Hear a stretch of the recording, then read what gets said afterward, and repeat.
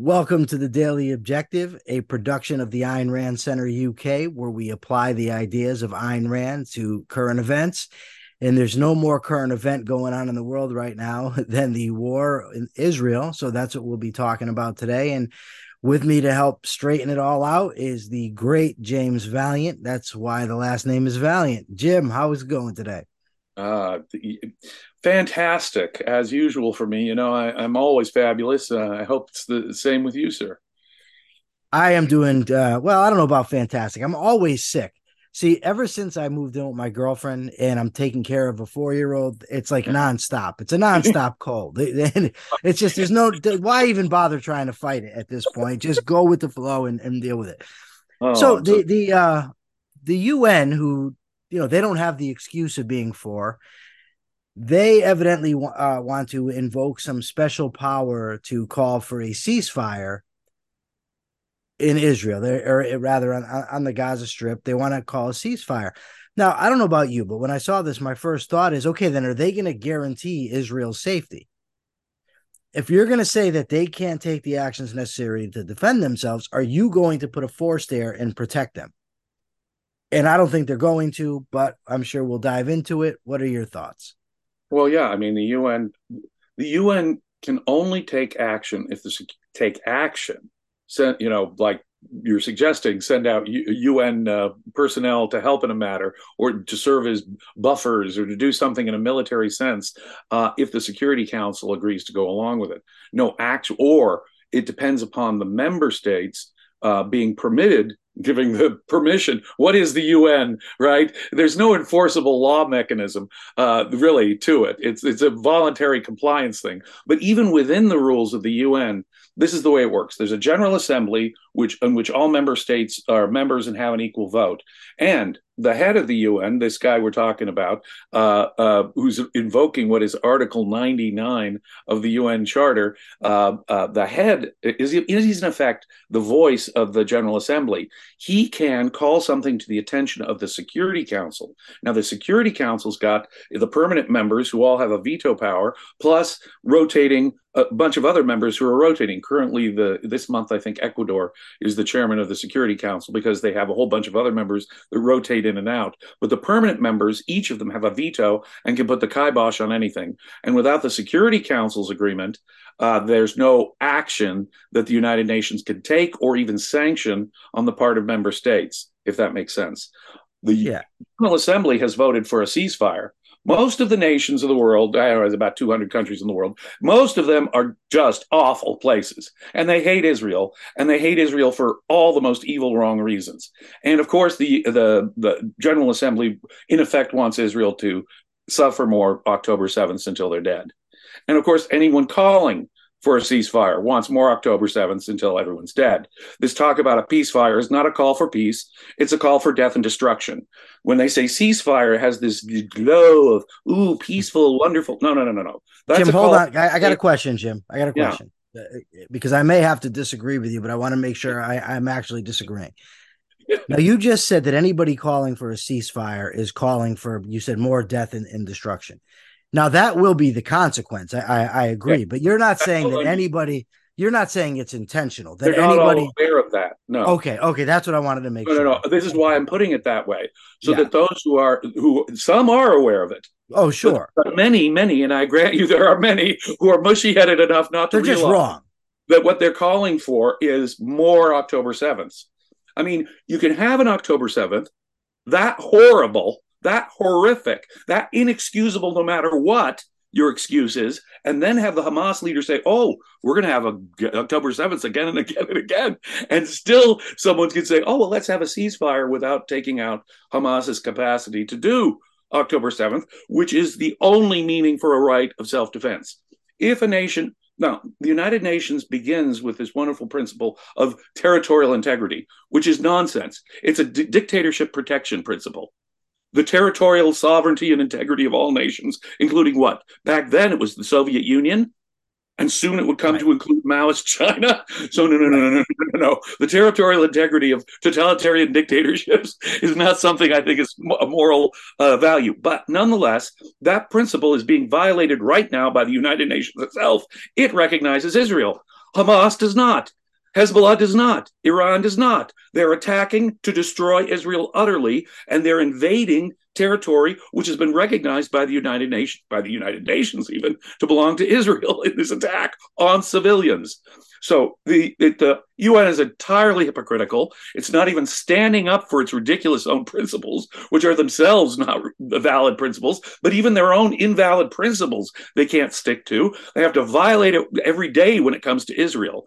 Now, the head of this corrupt organization we call the United Nations has invoked a rarely a used section of the UN Charter, and it has only been used a few times, really. A couple times back around 1960. I mean, that's really the kind of history lesson you have to invoke to get this. He's invoked his power to call a meeting so he can bring something to the attention of the Security Council. But all that has the legal effect of doing is calling a meeting of the Security Council to discuss a permanent ceasefire. But yeah, anyone calling for a ceasefire is calling for more violence, whether they know it or not, is I guess the way I'd frame it. And that's what we need to bring to their attention. What is going to stop more October 7th if we don't end the capacity of Hamas to do this? And that's what self-defense meaningfully we must define self-defense as: the ability to eliminate the capacity to do further harms like October 7th. If you can't eliminate that capacity, you have no meaningful power of self-defense. Right. Obviously, they wouldn't call for a ceasefire. This happens to be Pearl Harbor Day, right? A day that will live in infamy. That's today. The United States was attacked by the Empire of Japan on December 7th, 1941. Suddenly and deliberately.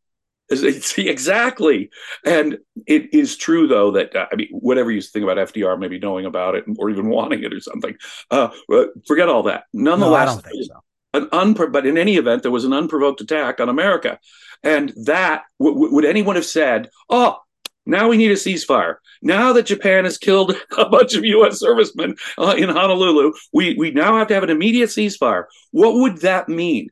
That would mean you're saying, no, the Japanese empire can take over anything in the Pacific it wants, attack anything in the Pacific it wants, and will continue to do so. Right. We invaded Manchuria, it invaded most of the islands of the Pacific. And so what you're saying is, green light, go, Japan. And similarly, any call for a ceasefire now, who is similarly, after October 7th, is similarly saying, die, Israel.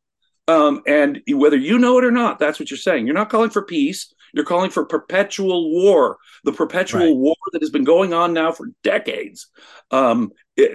That's what they're calling for. Yeah. Now, the practical effect is zilch. The U.S. will veto anything that even the Security Council might vote to do.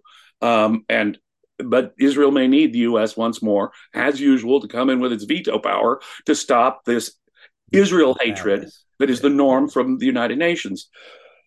But this all underscores a very important thing. The United Nations is not just a useless organization. I mean, a lot of people have observed how utterly useless it is, but it is worse than useless. It sanctions evil. It protects evil. And we've seen it again and again and again. Its very charter, as I say, protects the territorial integrity of totalitarian dictatorships. So who happen to belong to them. That's obviously immoral on the face of it. But again and again and again, how many times have we seen it? And this is just the most recent example of the truly immoral perspective of the United Nations. It is hostile to civilization. It is hostile to Western interests. It's hostile, and that just comes out in the most aggressive rash in their hatred of Israel. But it's across the board. It's across the board in their sanctioning of evil. America should have gotten out of the United Nations yesterday. No. About 1,000 yesterdays ago. No, 10,000 yesterdays ago. There's never been a good thing that has been the upshot since the recognition of Israel in the late 1940s. I think that is the last time the United Nations ever did anything decent that might have helped civilization as such. Now, we have a super chat for $4.99 from Enric Teller. He says, as in ignorance of the law is not an excuse, so is ignorance in calling for a ceasefire. What do you think about that? I have to say, I kind of disagree. I think because what I mean is that I think there's a difference in calling for a ceasefire because you have ill intention in ignorance and calling for, well, I guess it would be ignorance. If You you're brought up doing it intentionally, it wouldn't be ignorance though. So I guess I'm wrong. no, you know, on one of the But I reality do shows. think there's a difference though between intentionally wanting Israel to be harmed and thinking you're going to Oh, have when peace. I'm morally evaluating the individual, it certainly That's is what a. I mean. Yeah. And I love, you know, on the reality show last week, you had a really great example. Was it last week or the week before? One of your reality show My appearances. great examples just all meld together. It's hard to keep them Yeah, apart. there's so many of them. There are. You do have several great examples. I lost count. So in any event, one of the good ones was take the Quakers or the Shakers, those or the Amish. Yes. I use one of those as an example. Those are famously religious pacifists. They Right. take seriously the invocation of Jesus, uh, uh, love your enemy, do not resist the evildoer, turn the other cheek. Now, Jesus said that. Jesus says, turn the other cheek. You can't block the punch. You can't even run away. If someone hits you, you've got to go, okay, hit me here. I mean, that is, and he says, submit to the evildoer. Jesus in the New Testament could not be more clear. If you're a sincere Christian and you believe that, well, if someone attacks me, I would have to suck it up. Literally, there are Yeah. Christians who believe that if they're attacked, they cannot fight back in self defense. If that is your moral principle, you are twisted and wrong about a moral principle. You have a right to life. You have a right to defend Sure. yourself. Your life is an end in itself, and you have a right to protect it from forceful violations from someone else coming at you with violent intent. Okay, so it's the ethics that they're all screwed up about. But if it's your ethical position, you just have to suck it up. Israel, you just have to suck it up. At least they're straightforward. And I would appreciate it if the UN General Secretary would come out and say, yeah, you know something, even if it means the death of all 8 million Jews in the Middle East, I think that Israel just has to suck it up and turn the other cheek. He doesn't say that. He says he's advocating peace. Yeah. Okay, he is not being honest. So, in the case of I would agree with Enric when it comes to the UN General Secretary. I'm going to agree with you when it comes That's to what I mean. Yeah. certain people who just have this crazy ethics that makes them principally opposed to self defense. You know, in Sam Harris's book, The End of Faith, he had a line, and I'm not going to quote exactly because it's been a long time since I read it, but he says a sociopath armed with a pocket knife could take over a country full of pacifists. And I think it's just like this. If you're going to keep calling a ceasefire, the enemy attacks, ceasefire, you're just going to get blown out of the water. I mean, you have to be able to defend yourself, whether it be an individual, a country, a group, a town, whatever. People No, have I to have the right to self defense. No, I think there are people who are sort of in the middle, muddle headed, deluded. They think that if they call for a ceasefire, this compels Israel to come to a reasonable agreement with the Palestinians. And if that's your muddle headed position on it, you are deeply, deeply confused because what you're saying is, yeah, Israel should have to, in effect, worry about October 7th and therefore be reasonable. But look, the PLO refused peace. Every Palestinian organization, there hasn't been a Palestinian organization that has any oomph that it would recognize Israel's right to exist. As I've said before, as I said yesterday or day before with Mark Pellegrino, it's a condition for any kind of negotiation at all that you recognize my right to exist at all in some form. There's no way I can even negotiate with you. But so they don't realize that let's put it this way, that asymmetry. They figure that at some point, of course, the Palestinians will there's a bunch of Palestinians who just want peace. And if you're that mushy headed to think that most Palestinians in the region don't want the destruction of Israel because of some violent, mystical, savage racism, which really does seem to motivate most of them, then you're just not being realistic about reality. Let's talk about pacifism the other way. Pacifism got a great name because of people like Gandhi and Martin Luther King in the 20th century. They did accomplish things through nonviolent resistance, but they could only do that because Gandhi was playing to the British and world press. If it had been Hitler, Hitler would have sent the Mahatma to the gas chambers pretty Right. quick on, and it Right. would have been all over. So I agree I absolutely agree with Sam Harris on this point. A bunch of pacifists are just asking for destruction. Yeah. It's the formula for look. If you read my book, Creating Christ, you know why Jesus said that, or why Jesus was said to have said that. There is a definite political motive and theme that is consistent in the New Testament, and it really is Jewish people suck it up. And it was Jewish people suck it up 2,000 years ago, and it's Jewish people suck it up now, turn the other cheek. Now, you may think that Jesus' morality is some otherworldly idealism, but here on this planet, Sam Harris is right. Pacifism means you're Yeah. sanctioning and permitting evil to run Jim, over you. you made a great point that when Martin Luther King is having his nonviolent protest, his pacifism, he's playing to the hypocrisy of the United States. He knows the United States ideals and that the United States is not living up to those ideals. It's a vastly different thing when you're dealing with somebody who doesn't have ideals or whose ideals are downright evil. And it's the same thing when Gandhi's dealing with the British. He's dealing with a country or an empire that has a history of individual rights, freedom, A free press, a free parliament, press, yeah, right? tolerance, all And that by the stuff. 19th century, Christians in the English speaking world had a much more benevolent view than any previous Christians in the history of Christianity. Yeah, And Martin Luther King was himself a religious man. Gandhi was himself a religious man. They could invoke Jesus to a Christian community, to a democratic Christian community that had a free press. So, right. I'll say, if it was an authoritarian country, men like Gandhi and Martin Luther King would have Yeah, faced you'd be all set. extermination pretty Right. quickly on. It seems to me it wouldn't have worked, except if you have the British or the American populace you're playing to, which is exactly Yes. what those guys were playing to. Yeah.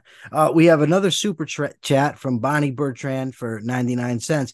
Jim, I want to ask you about this Security Council because I wasn't positive who was in it. So I Googled it here. And Yeah. the permanent members are China, France, the Russian Federation, the United Kingdom, and the United States. What jumps out at me is that these are the guys that were on the winning side in World War II, Aha. right when the United Nations is established. So, I Right. mean, are we really going to continue to grant this kind of power based on a military victory that was achieved 75 years ago in a completely different world?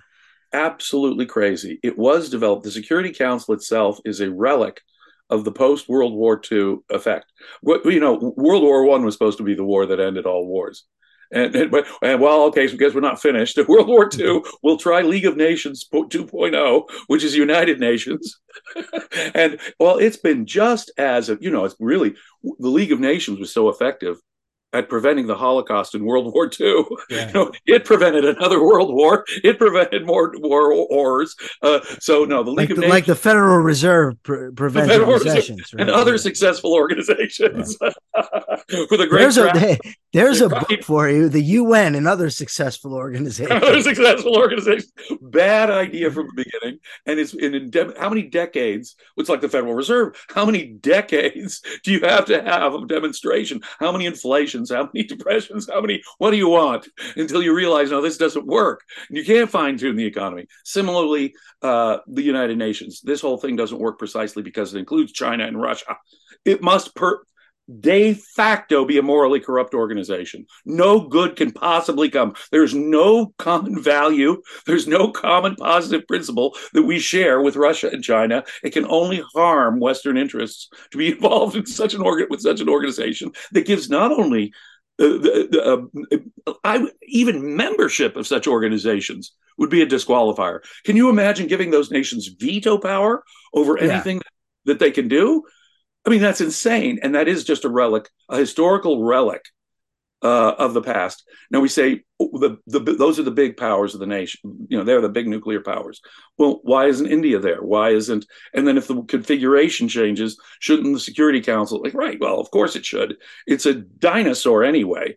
But the point is, it's also a destructive dinosaur.